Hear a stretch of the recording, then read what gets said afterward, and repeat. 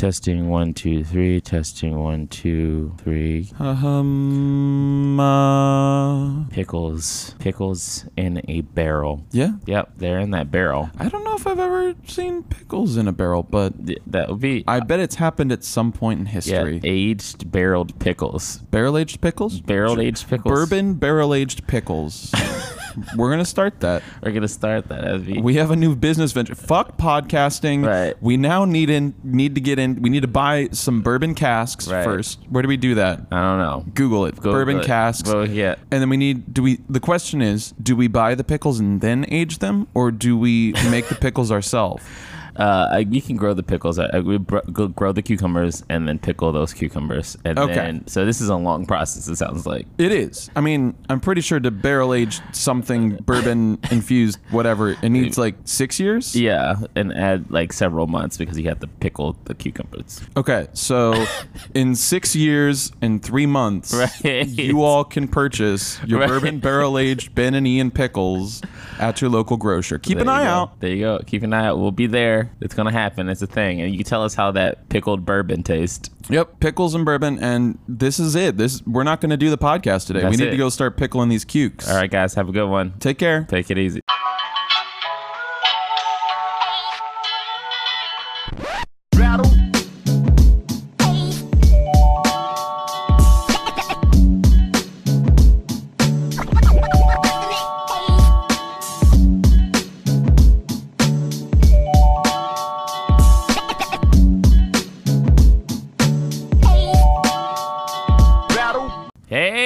Hey, friends. What's up? We let the barrel-aged pickles go. We gave up about 5 minutes in. We are going to do the podcast. This is really hard. It's super hard. Did you know pickling stuff really isn't that hard, but it's hard for us. This is easier. We already have the mics. We're just going to do this. We're going to do this. Yeah, It's Too Many Flicks. It's Too Many Flicks. I'm Ben. My name's Ian. And we're here to give you some movie news, some comic book movie news, some stuff about Netflix. We talk about trailers and shit. Yeah, and it's stuff. Just a bunch of good, tasty fucking jams. Tasty jams. You know what? Let's get into our first segment then. How does that sound, E? I think that sounds, yeah, let's fucking do it. Tasty trailer.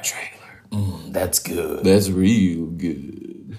All right, first up on the docket is The King's Man, and it comes out the 14th of February of next year. It's directed by Matthew Vaughn, and it's starring Ralph Fiennes, Harrison Dickinson, Aaron Taylor-Johnson, Charles Dance, and Gemma Arterton. One man must race against time to stop history's worst tyrant and criminal mastermind from wiping out millions of people. Oh boy, let me tell you, this movie looks great. It looks better than the sequel, which wasn't bad, but left a lot to be desired. Yeah, it wasn't as good as the first. No, not at all. The first was just such a classic, and the second one was like, all right, that's a good action film, but it doesn't have that. There were some head scratchers. Exactly. There were some emotional moments too that it kind of missed. I'm glad they're going back. Actually, I'm not a huge fan of prequels. I tend to think that they just kind of are money grabs and kind of like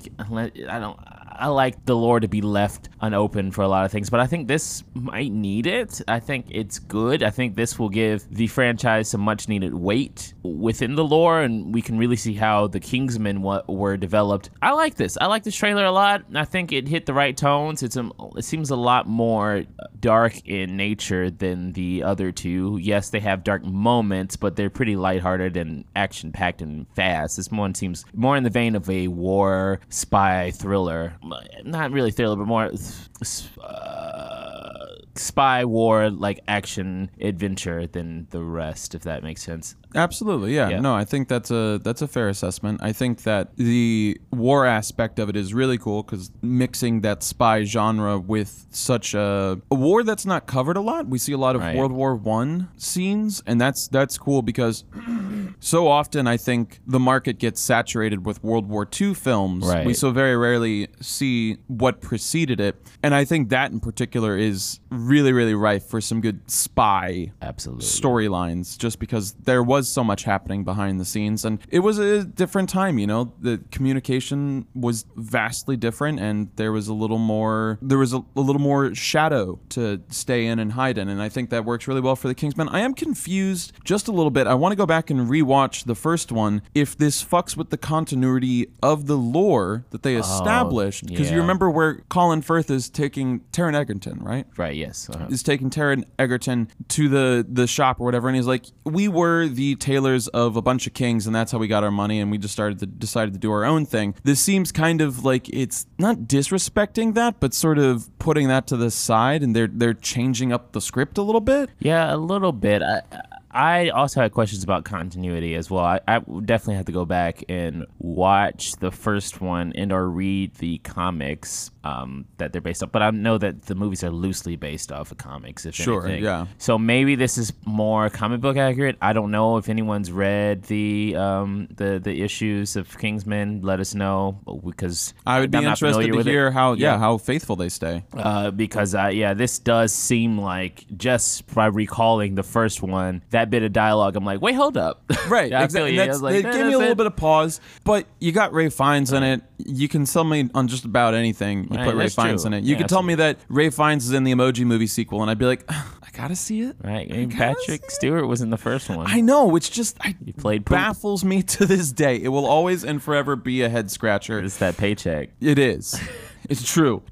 Speaking of paychecks, I'm sad that there's no Halle Berry. She was so excited to play a Kingsman, and then they just sort of went backwards in time. They're like, psych. So what I can understand is that there is a sequel coming, but this is going to precede the sequel. Maybe there's a tie-in to maybe they go back. Something they do here right. affects what happens in Kingsman 4 or 3 or whatever. Or it could be time travel. Wouldn't that be crazy? That maybe Halle Berry does appear in this, and we just don't know it yet. We don't know.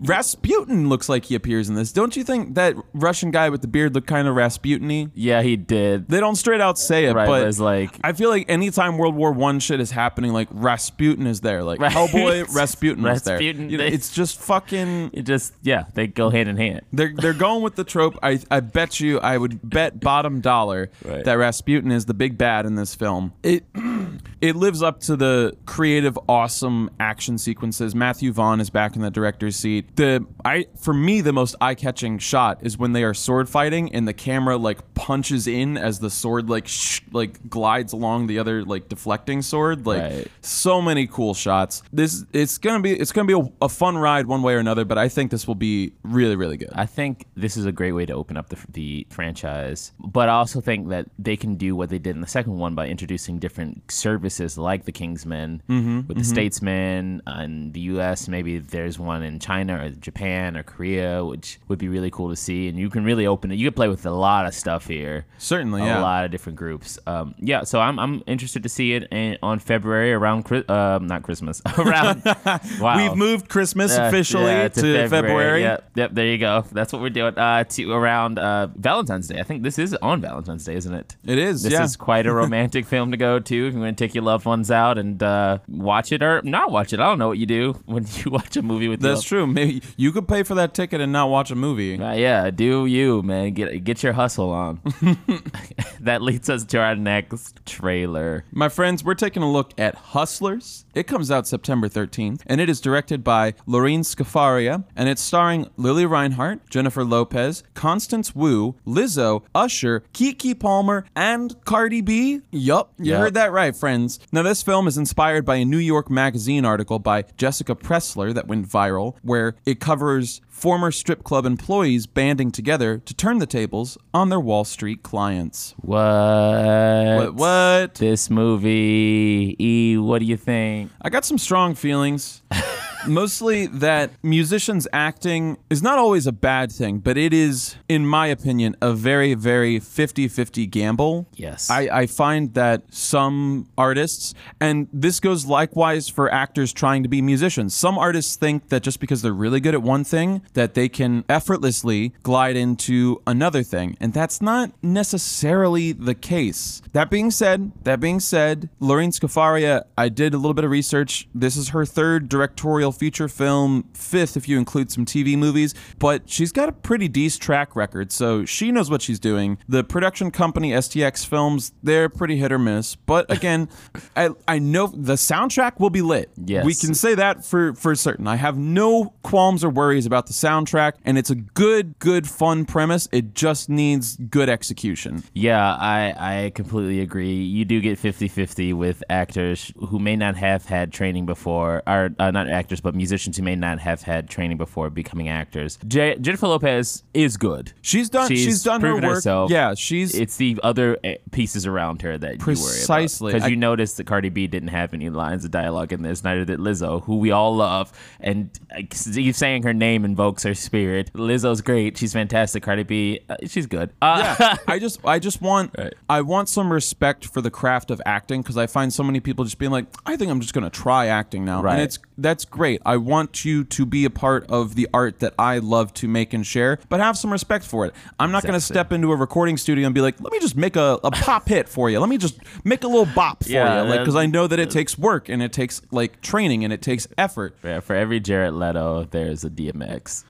There you go. What a comparison. For every Leto, there's a DMX. Because DMX, okay, like, granted, wasn't terrible, but, like, he's DMX. It was like, you know, there wasn't too much acting going on. But, what you really want?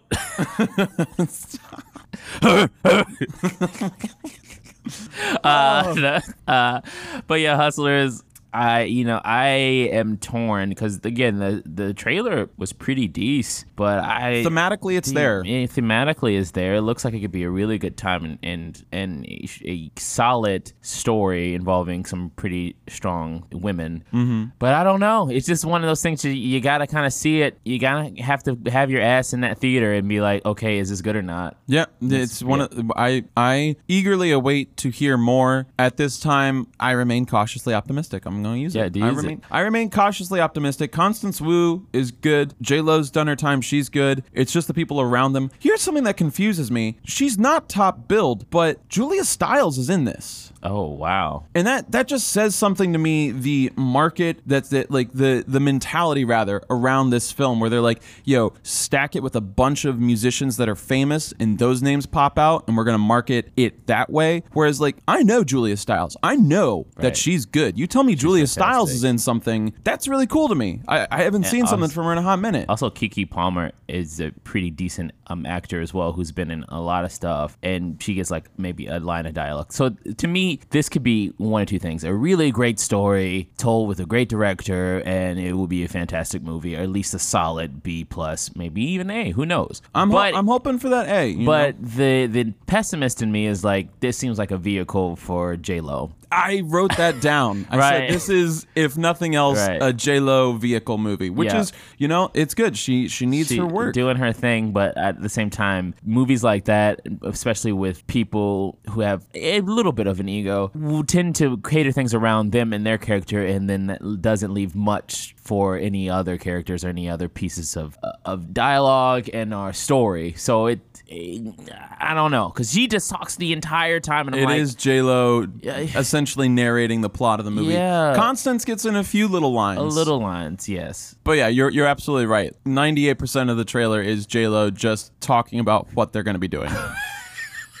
Which could be great. Again, we don't know. We'll have to watch to September the 13th. It could be. One sec. I'm about to pop this can. I'm pretty sure I also definitely drank some coffee audibly while we were talking about this film. We drank coffee during this, y'all. We drink coffee. If you didn't know last time, we caffeinate with that. Some coffee right now. Drink that coffee, and I'm going to pop this top. That's a little ASMR, a little movie. We are doing ER movie tasty trailers. We know that our listeners like it talk soft. We talk soft and semi-monotonous, so that way you can put it on and be lulled to sleep and not have to worry about the awful state of things in the country today. And this is fresh air. This is Let's go on to our next Okay, yeah, well, there's no transition. There's no transition. The Red Sea Diving Resort. It comes out July the 31st and it's on Netflix. It's directed by Gideon Raff, and it's starring Chris Evans, Haley Bennett, Ben Kingsley, Mikhail Hausman, and Michael K. Williams. International agents and brave Ethiopians use a deserted retreat in Sudan as a front to smuggle thousands of refugees to Israel in the early 1980s. Whoa, so this has a lot to pack. I will say this. I'm going to start off with the good stuff. Start with the good. Michael K. Williams looks amazing in this role. Mm-hmm. He's dialed in. I think that's some of the best acting he's done. If you guys don't know him, he's from Boardwalk Empire. He was in an episode of Community. He was also The Wire. He was one of the best characters in The Wire. He's a great actor, and I'm glad to see him playing this. And the second half of the trailer, at least musically wise, worked well. And that is as far as I go with. And also the story is really cool. I think it's very interesting. I think we need to shine a light on things that are going on in Africa and how people don't care, and that's terrible. Mm-hmm. That being said, this trailer was very frustrating. Confusing even. On two fronts. They market it seemed as an action thriller, and I'm like, that's not necessarily the tone I would have gone with. It's just like, it's kind of the Ted Bundy effect, but Ted Bundy, that trailer had a purpose, and this one doesn't really. So it's like, boom, boom. They needed to do a resort, boom, boom, to get these Ethiopians to safety. Like, that's how I felt. Like, I'm like, what? Like, and the music was weird. It's just like, okay, so this is a serious, this is dealing with people's lives and genocide and all this crazy shit. I don't need you to market it to me as an action-packed movie. The action is going to be inherent with the fucking source material. Mm-hmm. I need you to just focus on the reality of the situation, and I think you do a disservice to these people who this is actually covering by trying to cater in some marketing quote-unquote bullshit because you got Chris Evans. Like, well, you know what this is. This is Chris Evans. No one's going to come out to see this because Chris Evans is in it. And there's no knock on Chris Evans. I love him. I think he's a really progressive individual. I like him a lot as a person and actor. But I think when you come aboard something right off the heels of an Avenger movie, maybe if I were Chris, I probably wouldn't have taken this bid. But I get why he wanted to. But what that does as far as marketing is concerned is you create this trailer where they're like, well, Chris Evans is in it, so come and see it. Sure, and then you learn about the Ethiopians. I don't know. I'm ranting. Go on. No, I think you're making excellent points. Right. Something that I do hope we get is a hearty amount of the story told from Michael K. Williams' character. Yes. From his perspective, because I think I think you're absolutely right that the marketing for this movie got caught up in Chris Evans being a part of it and him being such a bankable, marketable star. And so Netflix was unsure the tone that they wanted to take. I think we have to wait and see just what the movie is as opposed to the trailer, because I'm hoping that the trailer isn't indicative of what the movie actually is. The movie has a runtime of 2 hours and 10 minutes. Right. 2 hours and 10 minutes. There are multiple hours, not just a singular hour that makes two. But I think that gives a lot of room for good character development. I think that gives a lot of room for some of the action sequences that we see. Right. That being said, I'm a little concerned because the director doesn't have a lot of success in his past movies. It looks like this I am very, very unsure. I want it to be good. I think I wrote down that it looks like a more thematically confused Argo. Yes. To some extent, like they're both based on famous past covert operations that involve exfiltration.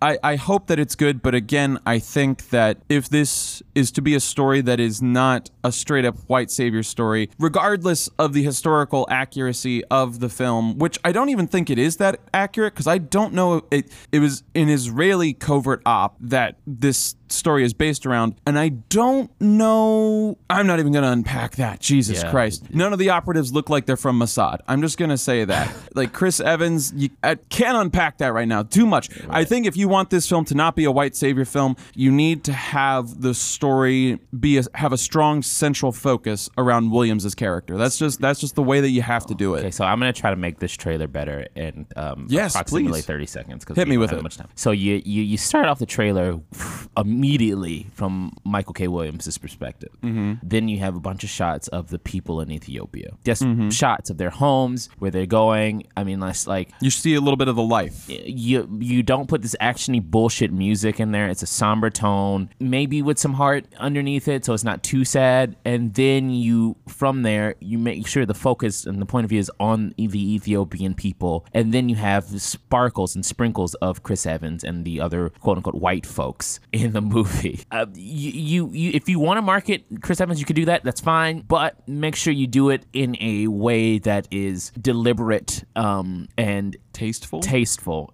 and not too much of him. I would say that just a couple of quick shots of him, you got those people who were like, what is this? You got him hooked. You don't even need to give us too much of the story. You can Google it. We can find out what actually happened. What actually happened. Sure. I wouldn't even go that far. You got to get these people, these immigrants to a certain destination, and that's it. So that's how I would handle it. I don't know, but maybe that's too hard for. I think that's a very, very good rewrite of the trailer. Someone get this man an application for Netflix's marketing team, because they need to take some notes. They'll greenlight anything. I mean, they are throwing darts. They're casting a wide net. Right. They're casting a wide net. Chris Evans is also likewise casting a wide net, because we just covered Knives Out a few weeks ago or last week, and he looks great in that. And I'm hoping that he does equally well in this. Yeah. I hope that the story is less confused than its marketing. Yeah, it just is a bad trailer. That doesn't mean the movie is bad. But they are playing with fire. In this particular instance, they are playing with fire, Ben. Which, coincidentally, I don't know how this happened. What a coinkydink is the name of the next movie that we're covering. We're talking about Playing with Fire, friends. It comes out November 8th. It's directed by Andy Fickman, and it's starring Brianna Hildebrand, John Cena, Judy Greer, John Leguizamo, and Keegan-Michael Key. A crew of rugged firefighters. To be fair, it's an MMA movie. Hold on. Fuck. A crew of rugged firefighters meet their match when attempting to rescue 3 rambunctious kids. Oh, how cute. This is cute. Fucking cute. Right, they can put out fires, but they can't, deal with kids. They can't handle kids.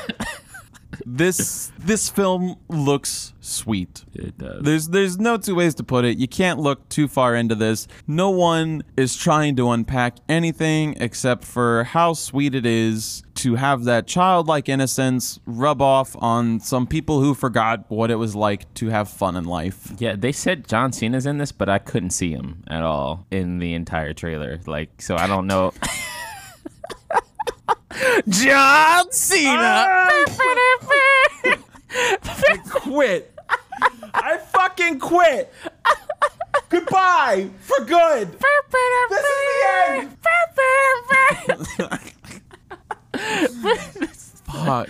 Yeah, but it's a fun trailer. You can't, in fact, it's the Nickelodeon Studios. They're not trying to win a goddamn Oscar. No, they're trying to have fun. They're trying to make money. Exactly. And if you can do both, then fuck, do it. It's so weird. I feel like John Cena is really taking The Rock's approach to how he busted into film. Because you remember The Rock had a cameo appearance in the third Mummy. That's right. Then he became the Scorpion King. Okay, and those movies were that bombed. But then he started being getting these roles as like the Tooth Fairy and the quarterback or whatever the fuck. I don't know. Wasn't he in like The Race to Witch Mountain? Yeah, these really Disney like heavy movies with kids and families, and the Journey to the Center of the Earth too. Before he like bulked up severely and became this like franchise Viagra. But I mean, it makes sense though, because what you do when you do that is you make yourself marketable and and familiar to many demographics. Right. The parents have to take the kids to see the film. The Right. kids see you. Like, if you can charm both of those, you know, the middle-aged to older folks and the young new folks, then X amount of years down the line, like, holy cow, like, Then you got it. Yeah, absolutely. yeah, people know your face, you're marketable, you're a household name. He did it a little differently because he started in Blockers. That's true. Did he start in Blockers? I feel like he was in something else. He might have been in something before that. He but was in The Marine. Do you remember those movies? no, Yeah. for good reason. I'm WWE sure. Studios. So you know they were a banger. I gotta say, I'm pretty sure Nickelodeon Studios is a big step up. It's a big, yeah, that's a sad. Nickelodeon's a big step. Like, good for him. Good for you, dude. You Good on you, bro. moving on up, man. But yeah, you know, I probably won't see this. I'm not gonna lie, unless it's on Netflix and like I'm drunk. But like, Sure, but that's like, fair. I'm sure this will be fine, right? We're sure. It's a Really? family movie. It looks really, really cute. Keegan-Michael Key looks hysterical as always. John Cena looks like he is doing an admirable job. I don't know, I don't know where he's at right now. I haven't seen any of his acting per se, but I think that he is committed to this. He He's wants reading to, those lines. He's reading he the is lines. saying dialogue. He hasn't memorized. I'm willing to bet he hasn't memorized. I'm willing to bet he came to set with the lines He's hitting in his mark. noggin. He's hitting his mark. It's always important. He's in frame. Okay, and here this is unfair because you asked me off record how I thought his acting compared to The Rock's, I and did. I don't think that you can compare them today. I Right. think you need to look at his acting over the course of what, like 3-ish films, Correct. In comparison to where The Rock was at after 3 films. That is fair. I would tell you who's better than both of them. Fucking Dave Bautista. Dave Bautista, see, and okay, I talked a little bit about people having respect for the craft. Right. Dave Bautista has fucking respect for the craft. He does, yeah. He was in Guardians 1, and I was like, okay, fine. Like, you have a fun character, and you're doing it well enough. I don't, like anytime you try to get at the emotional core of Drax, I felt a little like, There's it a felt block. it felt a little forced. There's a block, yeah. But you can tell that he was committed. He's like, no, this is something that I'm serious about. And he took classes because he came back for Guardians 2 and he was fucking killing it. And he did Blade Runner 2049, and he's just been doing great work and continues to have respect and reverence for the craft. And I think that we're seeing a little bit of that from Dwayne "The Rock" Johnson, Right. regardless of the vehicles that he's choosing to use. He's getting there. I think that he definitely also has been taking some sort of classes. Like, you have to. You have to. See, I think a lot, and then we'll move on quickly after, but I think when you come from a toxic environment that was wrestling in the late 90s and early 2000s, you have walls, emotional walls. Absolutely. Sure. I do think so. So with them coming to acting, they realize, oh, I have to break down those walls. Some break down those emotional barriers faster than others. I think Dave was probably already a sensitive individual, which is not a bad thing at all. It's a good thing. It's good to be in touch with your emotions. So I think it's easier for him to break down those walls when you have guys like John Cena and The Rock who may be tougher because they're maybe a little bit more macho. They may consider themselves to be, the head motherfucker in charge. Sure, A lot of the time. sure. So, not saying that those guys are shitty dudes. Not saying that they're toxic or any of those. But I'm saying that that's probably what's going on as an actor. They realize, oh wow, this is emotionally investing and tough, Right. and draining. I really have to break down these walls. And I think part of that is that they play such big exaggerated characters Right. in the wrestling world that there might be some inclination that, I can just transpose that to a script and be just like a character there. Whereas it is a little bit different when you are in an actual film and you need to, like, yes, you have a character, but you need to bring honesty to that character. Like, wrestling is showmanship, whereas good acting isn't necessarily showing, it's knowing. Right, exactly. It comes out November the 8th. Do you think they're trying to get an Oscar nomination? Ben, you know damn well This is that Oscar they are bait? going for best fucking film, Yes, of course. best original script. I'm feeling best supporting actor, Right. Oh, for sure. Keegan-Michael Key, and the dog. And the dog, for sure. Yep, that's crazy. That's just one bit of news. We're going to go into our next segment, I think. Are you good with that? Let's do Let's it, do it. BB. Let's move it on. This just in. Extra read all about it. Flicks News. All right, first up in Flicks News, Space Jam 2, Malcolm D. Lee replacing Terrence Nance as director. Is Space Jam in trouble, do you think? That's my question I'm going to propose to us in Flicks News today. Because you looked up the IMDb, and I concur with these sentiments that Terrence Nance is a director, if you look up his body of work, that really embodies the Black experience and tries to deep dive into the culture of what it is to be Black. And Malcolm D. Lee, great director who also features people of African-American descent in a lot of his movies, is more about the funny aspect and more of a surface level, not slight deep dive, but more surface level of things going on, lighthearted and quick, witty type of deal. He did do Girls Trip. He did Roll Bounce, which was something that I thought he really got into, which is an underrated movie. If you haven't seen it, go watch it. It was with Bow Wow, and Bow Wow was hot at the time. But yeah, they say it was amicably the departure, but I'm beginning to think that there's something else going on behind the scenes. This movie sounds like it doesn't know what it wants to be. So what do you think Space Jam is in trouble? I've honestly been a little skeptical from the start. Like, I want it to be good. And we covered this a couple episodes ago. I don't know if it's officially in trouble yet, but they seem confused on where it's going, and maybe they just agreed more with Lee's vision, and that's cool because Lee is an accomplished comedy director. I think that Nance would have been really cool. I think personally Nance probably would have had a little more nuanced story going on, maybe a little bit of social commentary even. Like when you did the Space Jam 2 pitch a while back, where I don't know how well you or our listeners recall this, where you essentially sold the movie as an examination of what it means to be an NBA star and how you are at times dehumanized, and how like there's actually a person on the court regardless of whether or not they're playing well, XYZ, and like how it affects their family. And that sounds like a really cool nuanced story. I'm willing to bet that is the story, maybe not verbatim, but a story akin to that is what Nance wanted to give us.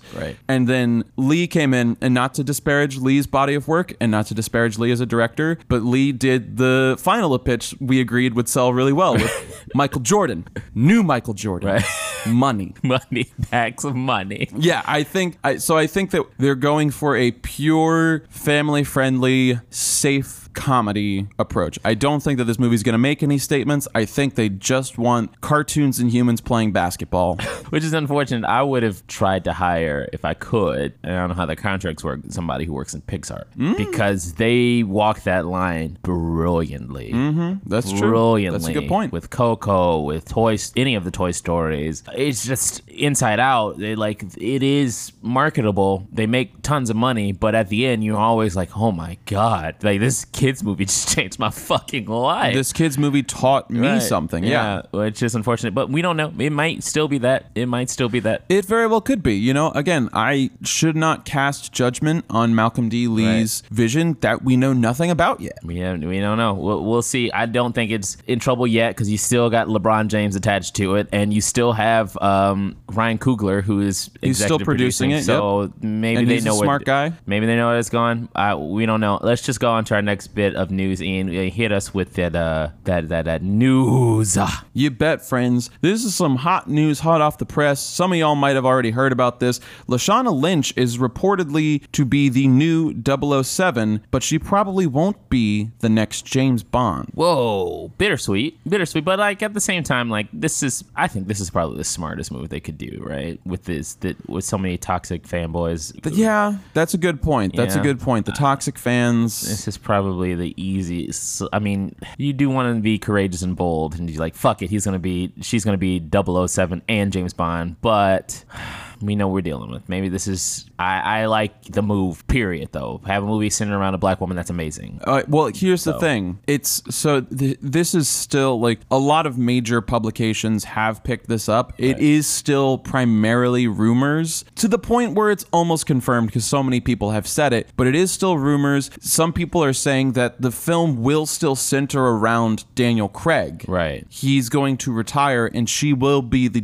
007, but he himself will will still be the main focus of the film. So I'm willing to bet that she is in a supporting role. She's the new 007. This is her introduction. This is her introduction, and here's a great point that Vox brings up. We're not sure if her character survives to the end of the movie. Oh shit. Like, that's something you need to consider. Like, yeah. Just because she takes up the mantle of 007, 007's a very dangerous, finds themselves in a lot of dangerous positions, whomever that agent may be at the time. So sure, Daniel Craig retires. He's still going to be the main focus, which means that he's still doing spy shit, and Lashana Lynch's character will be 007, but will she survive? Well, let's hope so, because that would be a huge disappointment. I think that the fervor that they're receiving now and the mostly support of the character in the transition, I think they would be dumb and leave money on the table if they refuse to do that. James Bond as a series needs a reinvigoration like I don't know what.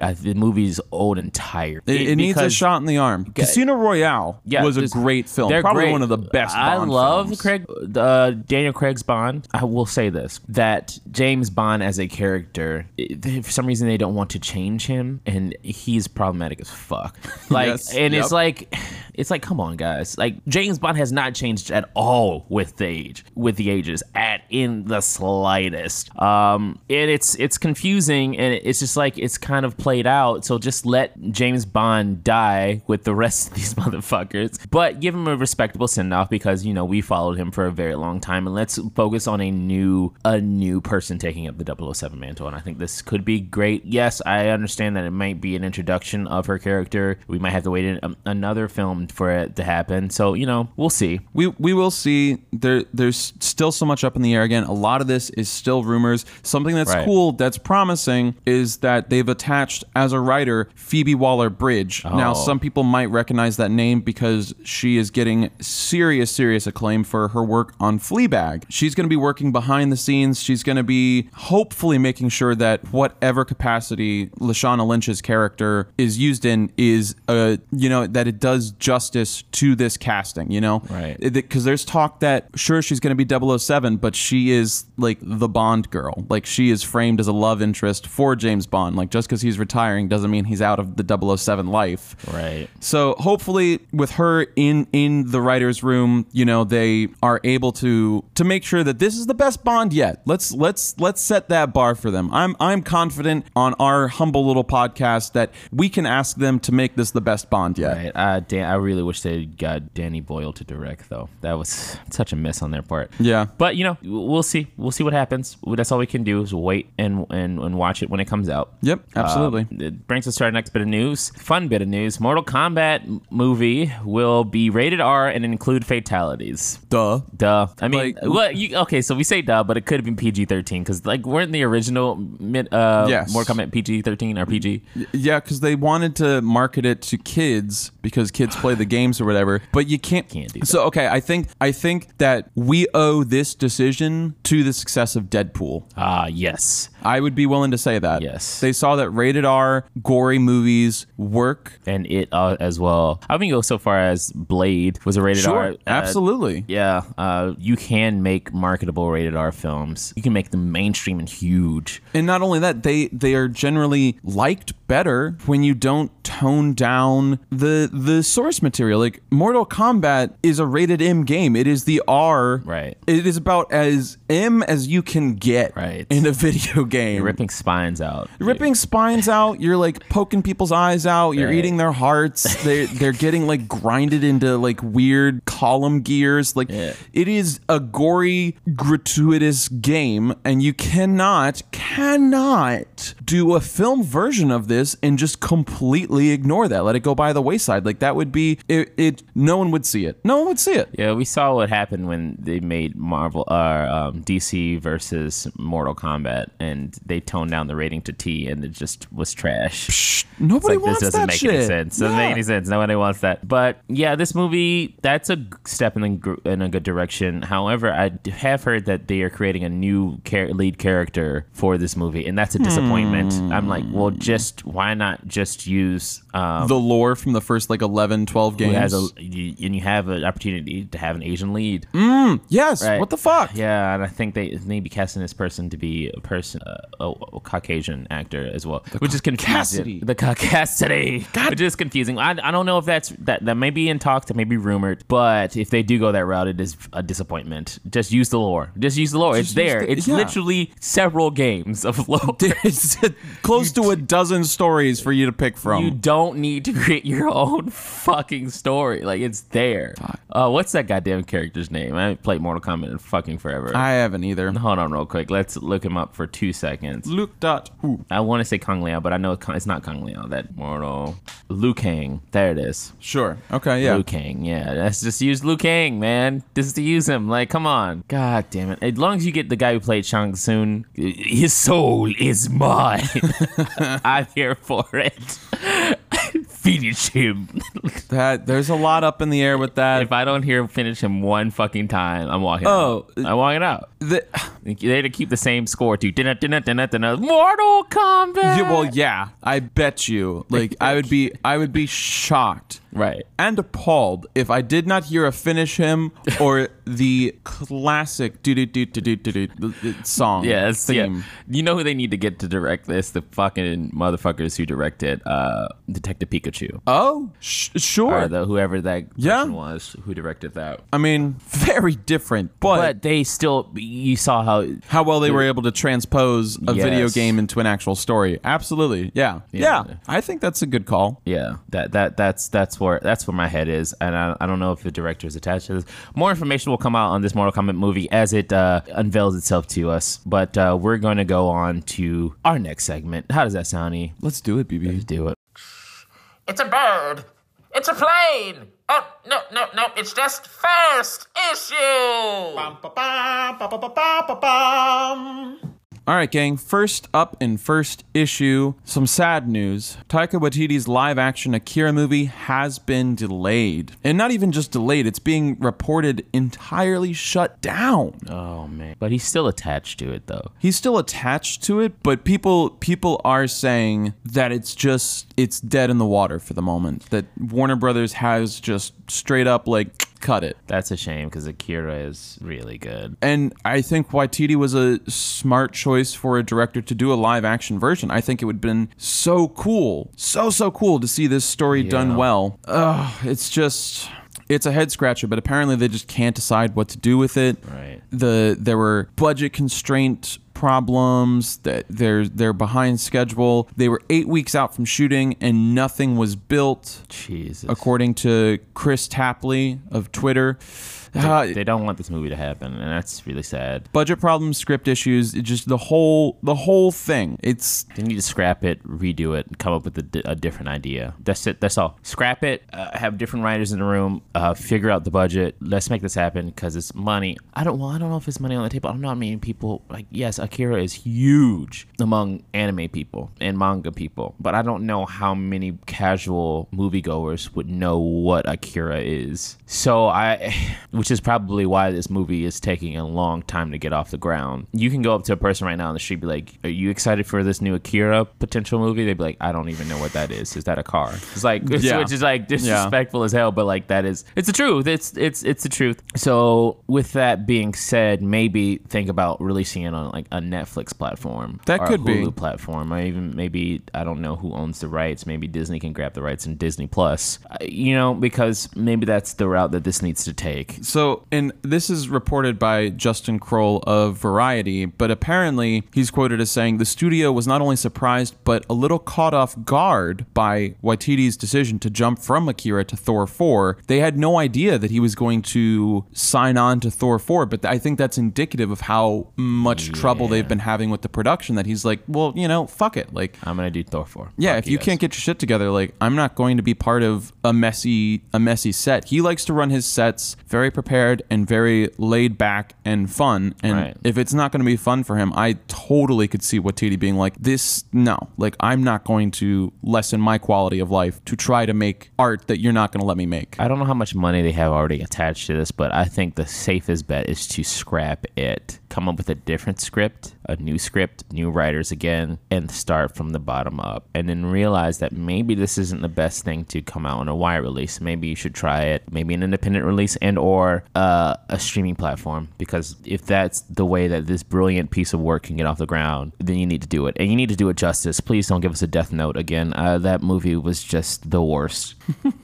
Just the worst. And I don't think anime adaptations are that hard, at least in my brain. I don't have a whole crew to worry about. I don't have millions of dollars to have to worry about. I don't know I know cameras, but I don't know them that well. And I don't know how to direct that well. I mean, but in my brain, in my head, like, I can totally picture an anime movie working. And I just think a lot of producers, a lot of white male producers probably too, who just don't understand anime in our manga, and they're like, why can we make money from this? It's dead. It's dead in the water. It's not a thing. It's like, no, there are brilliant stories. You just have to be creative in how to translate that. Yeah. So let's move on to our next topic. Taika Waititi to direct Thor 4, which is kind of one topic. It's a lot of Taika in this first issue, but he's a busy man. And Thor 4 is happening. That's great. Glad to know it. And Taika is coming back. He really reinvigorated this Thor franchise. Ian, how do you feel about Taika returning? I think it's the best decision that they could have made for this. I'm excited to see what he does with Thor now, like post Avengers arc. I'm curious what his story is going to be at this point, you know? Yeah. Like, it's all like, we've seen him grow so much.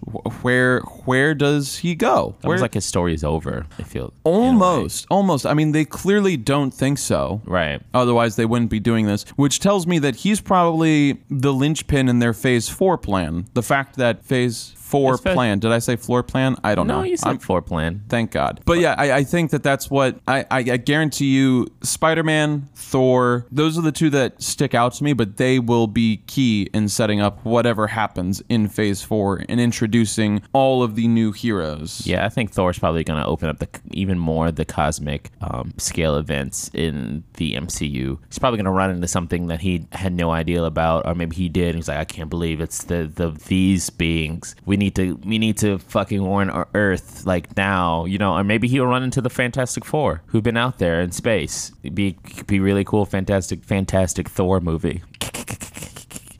All right. But yeah, I love it. I love his style. I love that he made Thor lighthearted and goofy. It was great. It was a much needed thing after Thor: The Dark World, which was trash. So good on him. So let's move on to our next our next bit of news. This is interesting. Just real quick. Oh, sorry. Go ahead. No. Because we're on Thor 4, right. I want to talk about this. Right. There is a user on Reddit that discovered a bunch of reserved Facebook names for a bunch of Marvel properties that essentially they haven't published anything and are not yet active pages, but the names are reserved and created. So this is reported by Inverse, but apparently Marvel Studios is expected to announce its Phase 4 slate of new movies sometime this week, and they've discovered, like, this Reddit user has discovered phantom Facebook pages or social media pages that are registered by an unknown party but haven't published any content. And this is just a list of all of the reserved pages, which I think is very enlightening and very coincidental that they pop up now the same week that Marvel is gearing up to roll out all of their Phase 4 plans. But we've got Fantastic Four, Loki, Valkyrie, She-Hulk, Namor, N-A-M-O-R, Namor, Sinister Six, Spider-Woman, Masters of Evil, The Deviants, and the Celestials. Ooh, the Namor thing is complicated, especially She-Hulk as well, because they're owned by Universal. So unless they worked up some crazy deal with Universal that they can have solo movies, I'm skeptical a little bit. Sure, yeah. But again, it's the MCU and it's Kevin Feige, so he probably did work up some crazy deal to be like, hey, we're going to use these, deal with it. We're making you billions of dollars. They're like, okay, all right, Lord Daddy Feige. So yeah. That's interesting. I like that. We'll learn this week. So we will. We'll learn this week. Marvel is, I believe it's what San Diego Comic-Con is when they're in Hall H this year, I believe. So they will let us know, and we'll try to keep you updated with our social media here about the MCU dropping the Phase 4 movies to the best of our ability. Let's see. Next up in first issue. What you got for me, BB? I think it's you. Is it you or is it me? It is me. Sorry. Okay, you're good. You know, Dave Bautista wishes that Drax had killed Thanos in Avengers Endgame. Did you know that? Because that's some crazy. first issue news that we got here. That's first issue news. Not much news.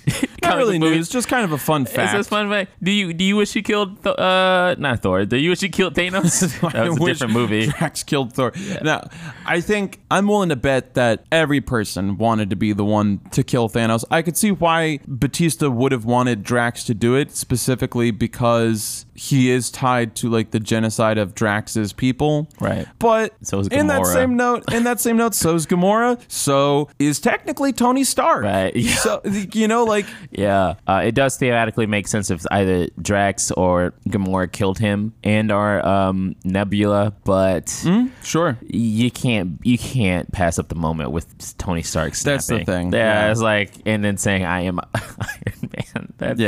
It's too gas line. Yeah, it's too good. We understand though. Like, of course, and also he wants to. Who wouldn't want to, as a character and as a actor, get that? Yeah, no, absolutely. I think that the way that they concluded Avengers Endgame was the best possible scenario for an emotional impact.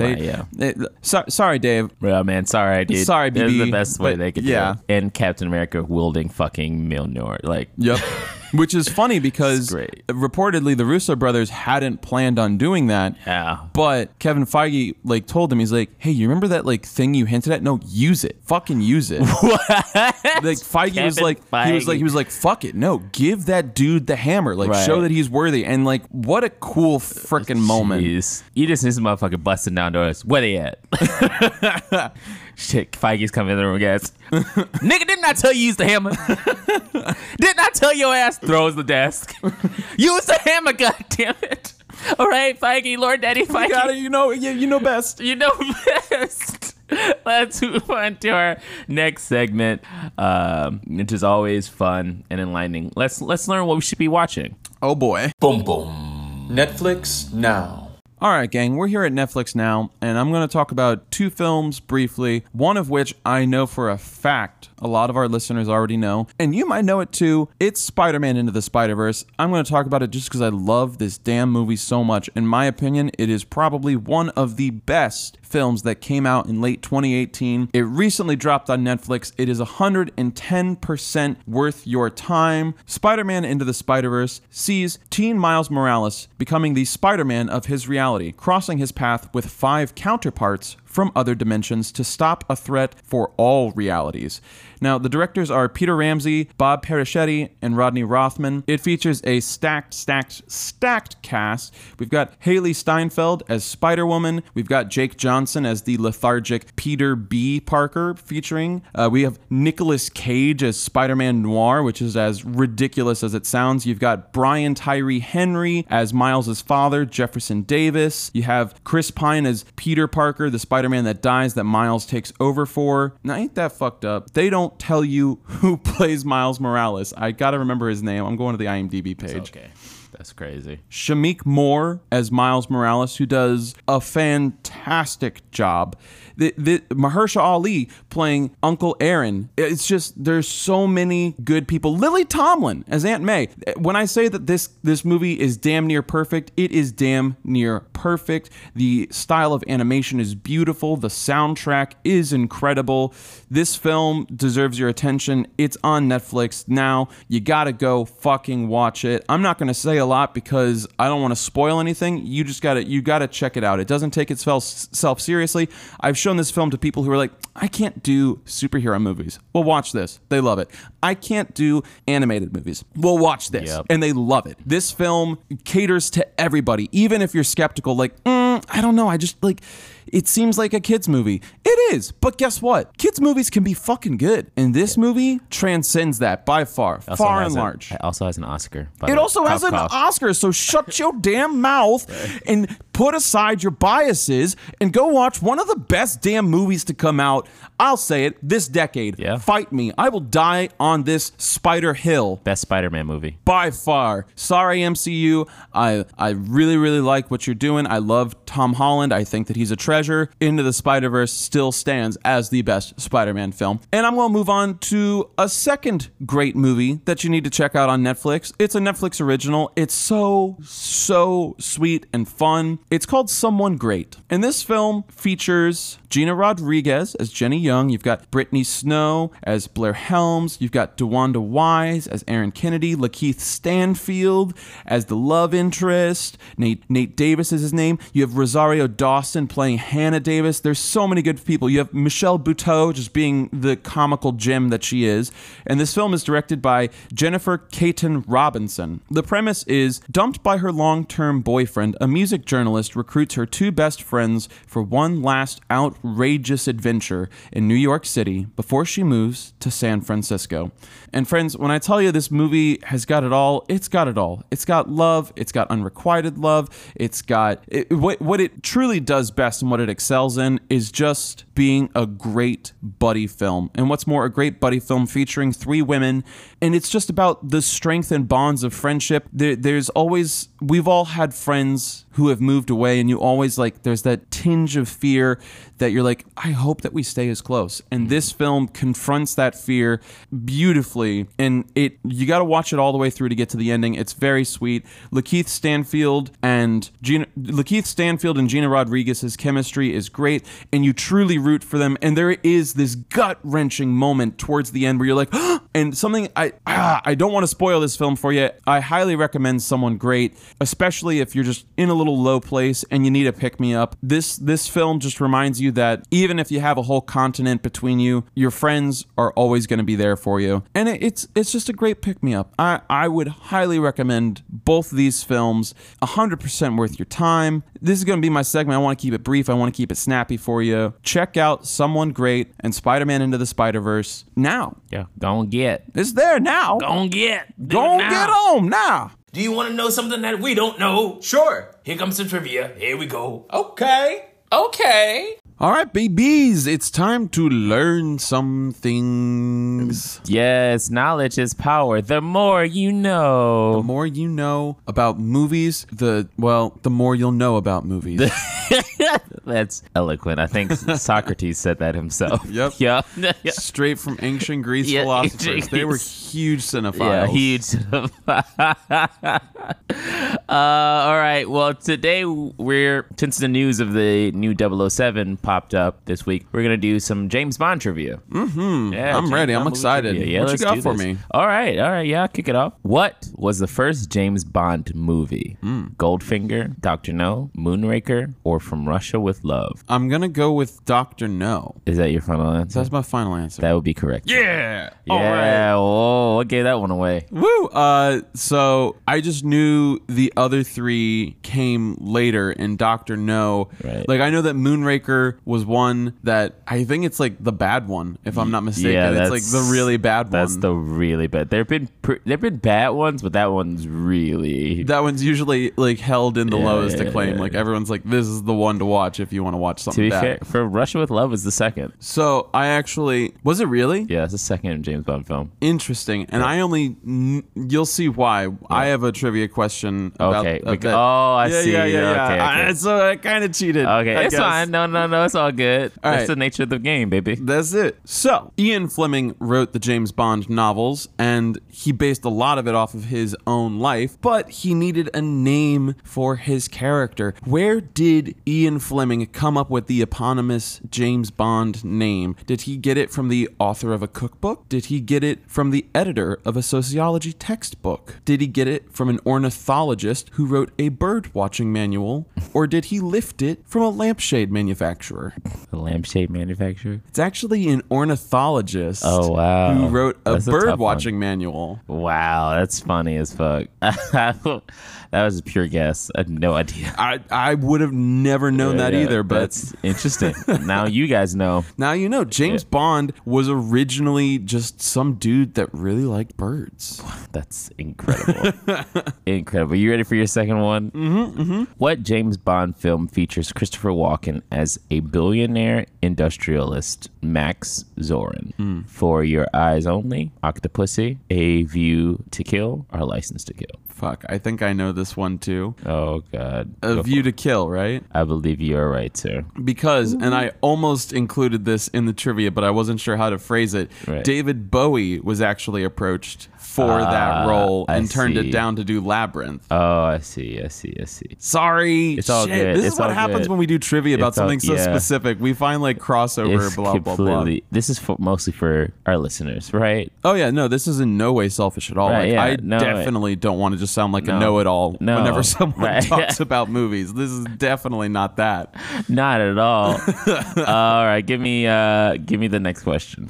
Okay. Which two famous people died less than a week after watching the latest Bond film in their current time? Was it JFK and Elvis? Was it Alan Rickman and Robin Williams? Or was it David Bowie and Terry Pratchett? Give me the names again. Sure. Was it JFK and Elvis? Was it Alan Rickman and Robin Williams? Or was it David Bowie and Terry Pratchett? Now, mind you, these deaths happened at separate times. They just happened to watch the Bond film that was most current at the time of their death. So David Bowie and I'm gonna go with Elvis and JFK. Yep, that's exactly it. Yeah. JFK watched From Russia with Love Wow. one day before his assassination, literally the day Wow. before. And then Elvis saw, I forget which one, but Elvis saw one of the Bond films 6 days before his death. So note to self: don't watch a Bond film. Yeah, when the next Bond film comes out, just pass it by Just and pass you'll it live by. forever. You'll If you live- never watch another Bond film, Jeez. science says that you will live forever. Jeez, that's crazy. All right, you ready for your third and final one? You are on a roll right now. Hit me with this numero trace. I want the third. Give me a brain tickler. What is the first Bond movie to feature a scene with rain? Ooh. GoldenEye, Tomorrow Never Dies, Skyfall, or Casino Royale? Oh. That's a good one. Yeah. I'm going to say Skyfall. You would think with the Skyfall, but it's actually Casino Royale. It is Casino Royale. Damn it. That Yep. was my Yeah, that's the first James Bond to feature a scene with rain. That's right. Yeah. Because I was trying to remember if like the self-defibrillation scene happened in the rain. It doesn't. It just happens at night. But Yeah. I knew it had to be a Daniel Craig movie. Yeah. It's the grittier Bond. Like they don't Yeah. mind showing him all wet and not made up. Like, you know, like True. Yeah. fuck. But you would think like maybe the Pierce Brosnan films would have him in rain. Yeah. Well, he's Because a romantic kiss or something like that. Like, Okay, yeah, true. Not, Yeah. Not the gritty aspect, but just like him, Yeah. like saving one of the James Bond super women. romantic. Like, yeah. Like the rain's crashing down around them. Yeah. Okay. I see you. Yeah, I see you. That's where I would have probably like, oh, that's tough. But yeah, Casino Royale. Fun side fact: Daniel Craig is the only actor to play James Bond who's been under 6 feet tall. Really? Yeah, he's 5'10". Oh wow, he's like my height. Yeah. Oh yay! Well, that's nice. There's to know. hope yet, Ben. Right? Yeah. Yay! Short. Well, actually, average guys.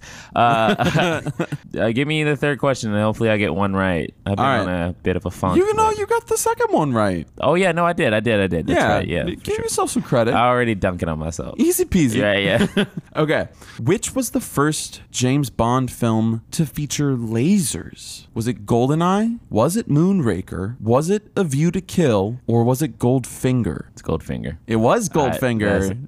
I Was that one that you researched too? Yeah. Yup, there it is.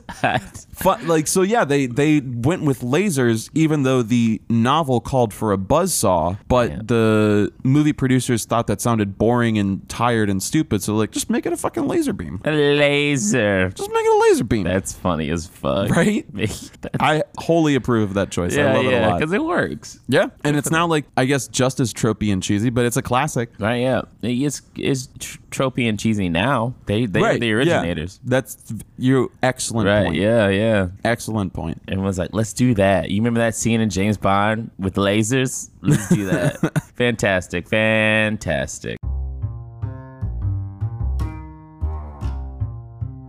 Boy, that was fun. We've had good times, good laughs. We've cried a little. There was some tears. There's some sweat and blood there too. We got it all for you.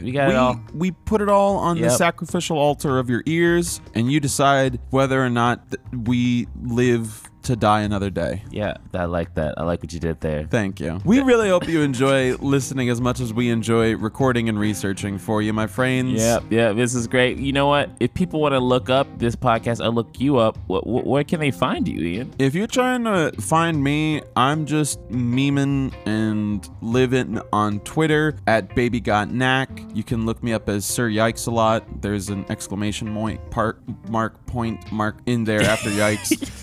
Oh man, this is a rough outro. You can also find me on Facebook as Ian Muntiner, friends.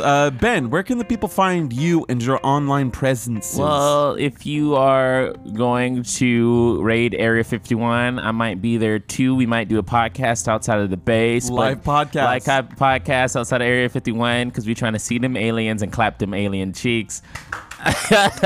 But you can find me on Twitter at BTJenkins91 and on Facebook at Benjamin Timothy Jenkins. You can also find us, Too Many Flicks, at Too Many Flicks. That's the number 2, and that's an X at the end on any social media platform. You can also look up our email at toomanyflicks.chicago.com. Again, that's the number 2 and an X at the end. At gmail.com. At gmail.com. This is a totally different thing. At gmail.com. You've heard me correctly. toomanyflicks.chicago@gmail.com. Thank you. You can send all queries that way. Yeah. You can send us your hate mail. Send us your love mail. Send us, I don't know, send us some spicy movie memes. Right. Do you have a movie meme? Send it to you. Or look up our website, which is actually toomanyflicks.com. That is the real.com. Yeah. That is But yeah, thanks guys. Thanks for listening.